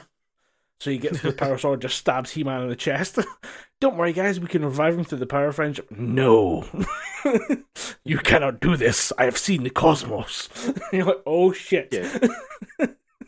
Because that throws you through a loop as well. Like Skeletor, he's got skull demon with weird kind of points sticking out of him, and he's got this cool Havoc staff. Then he's probably the campiest character in the show. Kind of annoyed they didn't keep his original laugh, or I don't think I've seen him laugh yet. You hear him laugh a few times, and it is just the Joker. Oh. It's just Mark Hamill doing his version of the Joker, and I think that's down to Kevin Smith. Just going, oh, you were the Joker. Do the Joker. Go on, do the Joker. Let's hear. Like an auntie that finds out that you can do impressions is like, go on, geese a wee bit. Do the impression. Go on. Go on, do your Michael McIntyre. It's really good. Oh, yeah. Make your head shake about. Look like a twat. Do the man drawer bit. Do the. There's a few actually there was a few like Netflix releases coming soon, and Russell Howard has a new stand-up hour that's coming out. I'm like, interesting. Didn't know he got a Netflix deal, but go on then. Good to see that Russell Howard's still doing stand-up, because I think there's a lot of when a lot of comedians do get TV shows and things like that, you find stand-up just falls to the wayside. Or at least that's the picture that I get from watching comedians in cars getting coffee. Because I went back and rewatched that. I watched it the first time thinking, this is a really good insight into comedy and the inner workings of comedy. I rewatched it again and realised Jerry Seinfeld is a pretentious dick. He's talking about, like, if you're going out there, if you're a comedian and you're going out there to make people laugh, you're not a good comedian. So you're a very shit comedian if you're going out there and getting no one laughing, right? Like, talking about the minutiae of comedy, like, you start from don't tell your best joke, tell your worst joke first, and try and hold on from there, or start with your best joke and just hold on for dear life. Why are you attaching all these weird fucking rules to jokes? Wind your neck in and tell the funnies. I find so listen to a lot of the comedy podcasts, and every now and again they get into the kind of not much just about like just shooting the shit with comedians, which is a great way to do a podcast. But normally every now and again you get this weird kind of like inner workings, like kind of behind the scenes tour of like what they actually work on and how they think about comedy, and different comedians have different ways of doing it. And I find that, like, no offense, but Jerry Seinfeld is from a different generation of comedian, and I think the comedians now have a much more grounded approach to comedy. It's more workmanlike as well. It's more based on getting repetitions and doing sets and stuff, and working out what doesn't work and rewriting everything, so that by the time you get to your final performances and your stuff that you're taping and putting out as a finished product, it is a finished product in every sense of the word. It's refined, it's honed down to a tight hour. Yeah. So yeah, maybe it's just a different generational thing. I mean, Jerry Seinfeld's done his first, he had these 23 hours to go or something like that. It was his first tour or first recorded set in like 2 decades. Something like that, yeah. Because I think guys like Kevin Hart, Joe Rogan, Tom Segura, they all look at it in terms of just like, I think a lot of people tend to attribute it to like Chris Rock in a weird way. Like he had a way of like looking at things where you broke down the jokes, you like mechanically tinkered with it until you got it just right, and then you could deliver it in front of an audience. Like that was something that a lot of people kind of point to him as being like, hey, he really figured out the mechanics of modern joke telling mixed with storytelling. I think with Seinfeld as well, I think he's done pretty much all you can do with comedy, so maybe this is just kind of the player turned coach. Yeah. He's just trying to, people through. I don't know. I just found it quite pretentious. I mean, he has enough money to start shit with the mayor of New York. Like, Yeah. During COVID, it's like, New York's dead, or someone said like New York was in trouble, and Jerry Seinfeld just like weighing in, and he's like getting the attention of the mayor of New York. You're like, how much money do you have, bro? Like, how much success business wise? I mean, the Seinfeld reruns are apparently like a big money earner for, like, it's still in syndication, and actually, I'm meaning to watch Seinfeld. It's on the to-do list, but I don't know when the time will magically Seinfeld appear. is quite literally a TV series about nothing. Nothing happens. It's to quote the late great Carl Reiner, it's just Jews telling jokes. Just literally Jewish people. That's such an old comedy line. I fucking love it. Yeah, just that little bit of a slap in the face. I'm just being offensive. Fuck off. Yeah. I can stand that. I like the I like. I've been watching some older like clips of sitcoms. I actually sat down and rewatched a lot of How I Met Your Mother recently. Holds up pretty well, not that bad, and I actually enjoy the newer season or the final season a little bit more. Those final 2 episodes are still a total fucking mess. Yeah, but, I'll give you that. I just realised when I was watching it the last time that any interaction that Ted Mosby has with a woman, if you played sinister music over it, it wouldn't sound out of place. Ted Mosby has killed before and will kill again.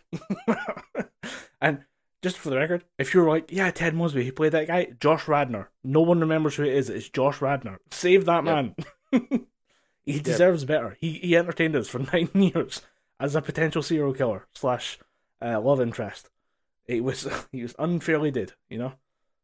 That's the thing. He'll come back in some Marvel film as like Reed Richards or some shit, and everyone's like, yeah, I love that guy. And I'm like, no, he kills women. They never found the bodies. He committed grand larceny just to impress a woman. Fair enough, that woman was Kobe Smulders in the early 2000s.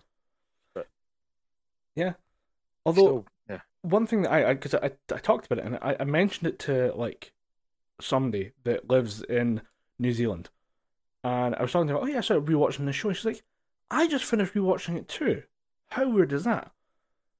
And then we talked about it for a bit, and yeah, there's like some stuff that, like, I feel bad for Robin, because she was a fun character for a lot of the show, and then by the end of it, she's just, like, for Barney and Ted to fight over.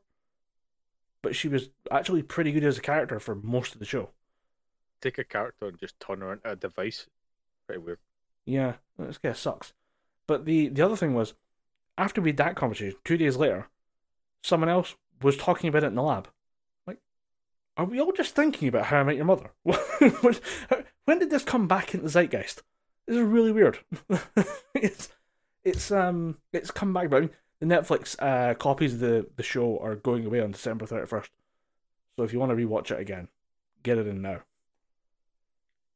I mean, I'll probably give it a miss because it's not something I really, really want to rewatch. I've rewatched it a few times. Yeah, and, if you've got your fill of it, understandable, because there's only so much you can get out of it. But it was a fun rewatch to go back and. But I just started with like random clips on YouTube. I just saw it pop up. I was like, yeah, I wouldn't mind seeing all the times that, you know, Barney went, you know, ballistic or whatever during the show. And it's like, oh my god, Neil Patrick Harris was there to kill everyone. Like, holy shit. There was everyone else on like a normal level, and then Neil Patrick Harris as Barney Stinson on a whole other level. And he was another character that you can realise he was one note and boring by the end of it. It depends, because there's a few episodes where, actually, one thing I noticed when you compare, like, I think the obvious comparison, because they're both New York shows, is Friends and How I Met Your Mother. And with that, Friends always seemed to be pretty okay. Like, there was never anything really bad going on in people's lives. How I Met Your Mother has scenes that actually hurt.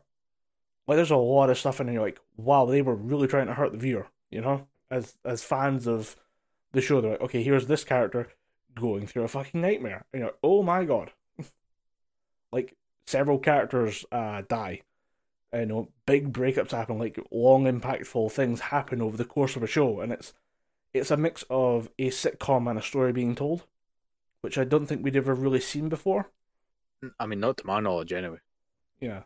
Because, I mean, like, with the exception of, like, a few small moments in, like, say, Friends or Scrubs, those shows tend to be, episode by episode, pretty much the same thing, or the same world, consistently, whereas I think How I Met Your Mother moves forward, even if it's at, like, a kind of glacial pace at points.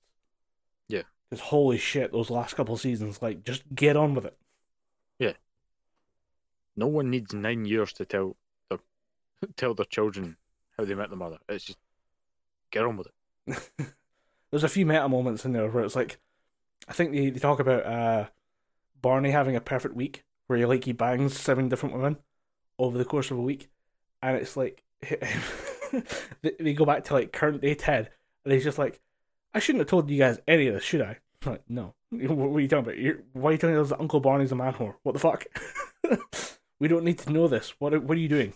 You're a bad dad.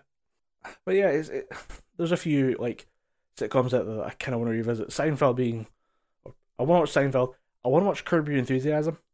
Because every time I watch a clip from that, it seems horrifically offensive, and I like the sound of that. Yeah. As far as I know, that was just Larry David doing whatever the fuck he wanted. And it goes on for like 10 seasons. Like, yeah. Yeah. 10 seasons of somebody being a dick. Sold. That, and I suppose there's a new season of It's Always Sunny in Philadelphia. But that's just starting to come out, so I don't know when we get it over here. Yeah, if I was going to watch that, I'd need to start again because I got to season 5. Then stop watching. Not because it was bad, just because I was like, right, I'd watched 5 seasons on the bounce, and there was not much different between them. I was like, right, I'm going to park this for a wee bit, and that was 2 years ago. Ooh, yeah. I actually would just, as long as you remember roughly a few events of like when Frank shows up, and then a few like character development moments, you could probably just pick up from where you left off. Yeah. Because as you say, but yeah, probably could. The show doesn't change that changes. much. Except, I mean, maybe I'd say the later seasons, there's a little bit of that, because I get the feeling that those guys are like very talented writers. They're very good at like walking certain lines, and then I think they got to a point where it's like, okay, we need to make something new, make something that's a bit more interesting, or maybe just push ourselves creatively. So maybe they worked on that for a bit. So yeah, I think the guys like South Park did it as well. They started creating continuous narratives just to keep themselves kind of refreshed and keep things moving forward, so it doesn't feel like they're kind of losing their writing edge. Yeah, but from what I've seen of their latest season of South Park, holy fuck, they're swinging for the fences. The post-COVID season. Yeah, there's a post-COVID special, and I've got season 24 bought on Amazon Prime. And those are so far it's just the 2 specials that are there. I actually don't know when the post-COVID special comes to the UK. Hoping it's soon. I mean, of course, I'm talking about the legitimate methods. Not pirating South Park.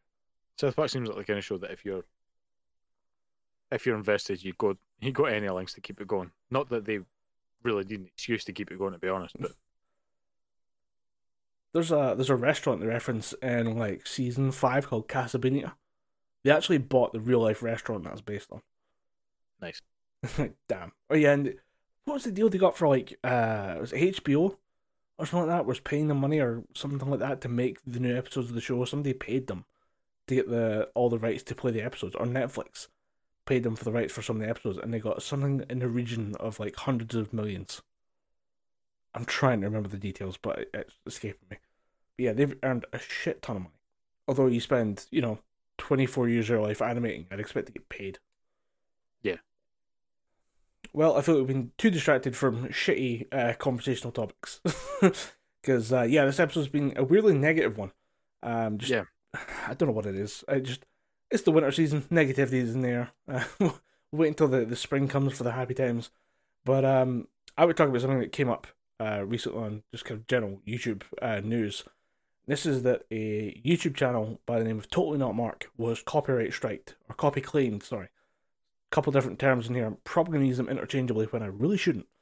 But he had a total of 150 copyright claims on videos he made on his YouTube channel about Dragon Ball Z and One Piece, all placed by Toei Animation. Now, we are huge Dragon Ball Z fans. and we fucking hate this happened. And We hate that this seems to be happening yearly at this point, because I remember, not to this scale, not to. Did you say how many episodes? 150 copyright claims on videos.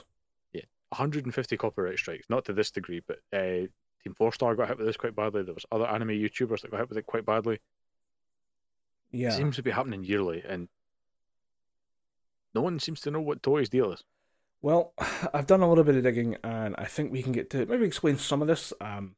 Not really in a kind of justifying way, but more in just kind of this is what I can see is happening. And that is, to give it a bit of context, it's 150 copyright claims in the case of one night.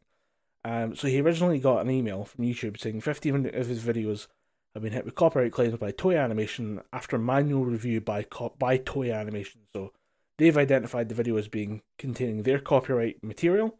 They've put in a claim to YouTube. YouTube has demonetized the video, or held monetization for the video. So you're paid on YouTube based on how many views or how long the view time is on those different videos. And in the case of a copyright claim, the money that would be generated by the video is held kind of in escrow or like on behalf of anyone involved by YouTube until the issue is resolved. So an hour later, he gets another email saying that there's now a total of 30 emails being copyright claimed. And then the next morning, he just goes to bed, wakes up the next morning, find 150 claimed videos on a single channel, which is the biggest I've ever heard of. So, bravo, I guess. And this is kind of like why you don't see the full uploads of TV shows or like songs unless it's from official sources nowadays. YouTube has a very harsh copyright ID system. I actually saw it's a stream or like an editing stream by a guy called YourMovieSucks.org. He was talking about using footage and clips from even just trailers. If you play footage for longer than 8 seconds of video, or use more than 6 seconds of song, you get a copyright claim. So that's the kind of level of intensity we're dealing with here. So you then go into a process of putting in counterclaims and various different like claims, counterclaims, upholding the claim, or then like legal challenges are involved at a certain point. If Toei Animation backs down from any of these, Totally Not Mark will get the money back, which is what we're hoping for. Because obviously, he explained that he makes a video a week with a team of like fellow animators, YouTubers, like analysts, people who watch media and review it kind of critically. Like they make the videos together as a team. So that's 3 years worth of work down a drain, basically. I remember part of the video being that he uploads one video a week or something, one video a day. One a week. One a week, yeah, so that's a fuck ton of work. Yeah. And I remember part of the video being he points out that people like Stephen Colbert use something like 30 seconds worth of footage in their shows. Fuck all happens to them. He actually had a clip of he had a video directly related to Stephen Colbert using a Frieza reaction GIF because he was covering the New York Comic Con or New York Anime Convention, having a case of COVID there. So everyone's like, "Oh shit, an anime convention just caused the new Omicron variant to spread out through the US." And he had the GIF or he had a video of Golden Frieza from, I don't think it was Broly, but it was one. I think it might be in Resurrection F. Yeah, Resurrection F. Yeah. And he had him screaming in the video and using the official audio and the video and everything. And Colbert's video wouldn't be claimed. It's only as far as I can tell, because it's not like all Dragon Ball Z YouTubers are getting hit. It's just this guy today, for some reason, and I have no idea why. But there's copyright claim lawsuits going back and forward. There's HDHD versus Matt Hoss, which is a good one, where they had a really good example of fair use through criticism, which I'd actually say, having seen a few of Totally Not Mark's videos, he goes further than they did in presenting fair use. So I'm not entirely sure where Toei Animation's getting their claim, but for some reason YouTube is allowing them to make the claim on the video. So when it came to the actual copyright law, there's a slight difference though, because HDHD and Matt Hoss fought their lawsuit out over copyright. They went all the way through the courts, got a final judgment and everything, they did it in American courts. The difference is that Japanese law does not have a fair use provision for footage. Yeah. It is entirely down to the copyright holder saying, that video uses my material, fuck that video. And that's the copyright claim. That is the entire basis.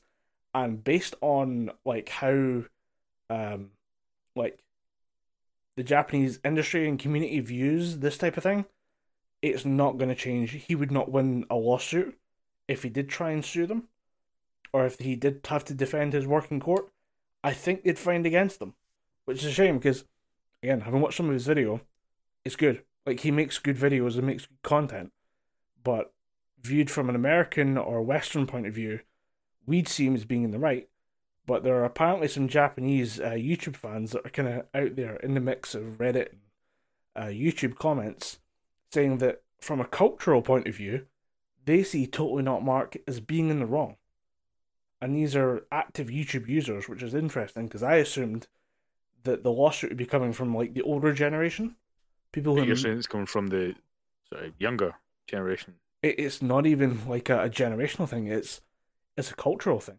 It's a genuine understanding of how copyright works for different legal systems between Japan and the United States, where they have that kind of element of maybe not freedom of speech, but there's fair use practice and criticism. If a Japanese content creator or Japanese producer doesn't like it, it gets pulled. And the Japanese audience seem to be in the line of, shame it happened to you, you shouldn't have used copyright material, sucks to suck, you know?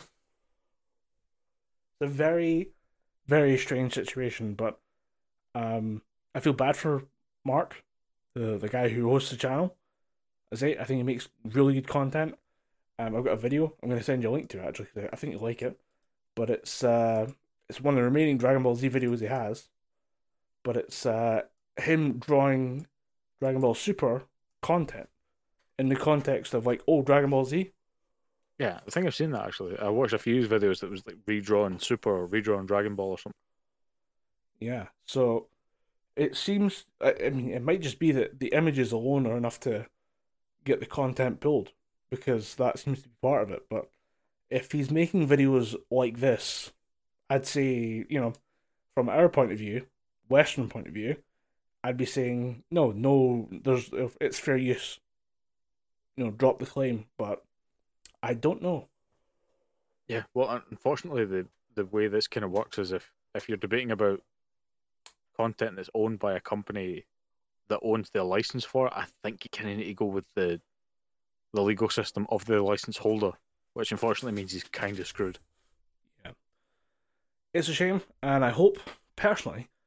I mean, there was initially some calls for a boycott led by Totally Not Mark. He has since released a new video that came out just yesterday, where he explained that he can no longer really support the boycott. The video was actually just called "Thanks for the Support," where he said that, you know, he's had support from massive corners of YouTube. Phil Franco's posted on it. Half of the anime YouTube that I know of, or half of anime YouTubers that I know, are like really on his side, really like hoping for the best, like retweeting all his stuff, getting support for him and his staff, and, you know, hoping it all works out. But at the same time, I don't know if they're going to win this one.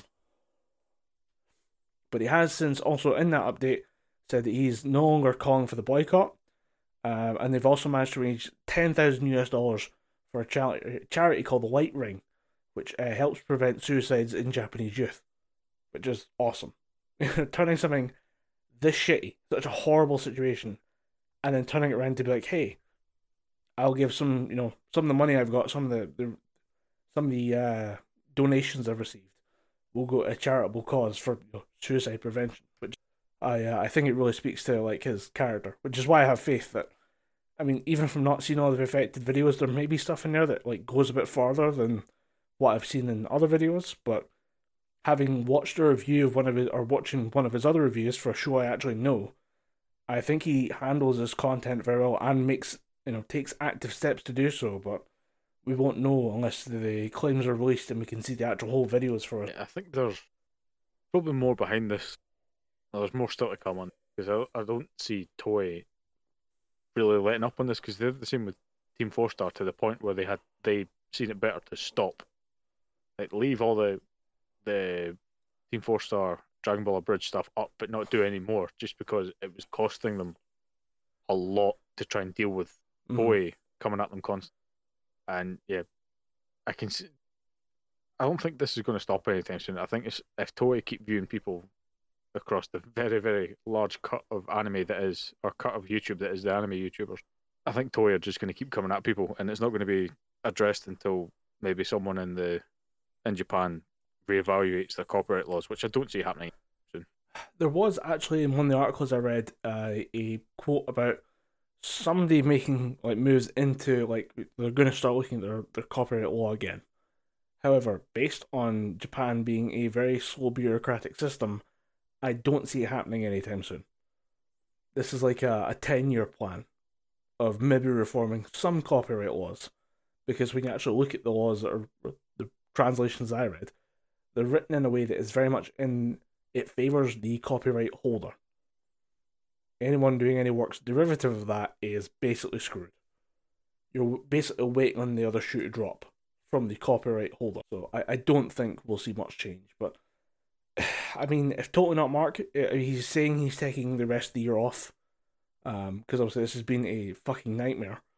So he is going to take the rest of the year off, work with his team, work out what they want to do, and maybe come back. I hope they come back in 2022, because I like the stuff he makes. I think he does good content. So if he wants to come back with his team and make more YouTube videos, I'm all for it. I'll actually be there. Already subscribed, so hopefully I can see what he puts out later. And I'll go back and check out his previous content as well.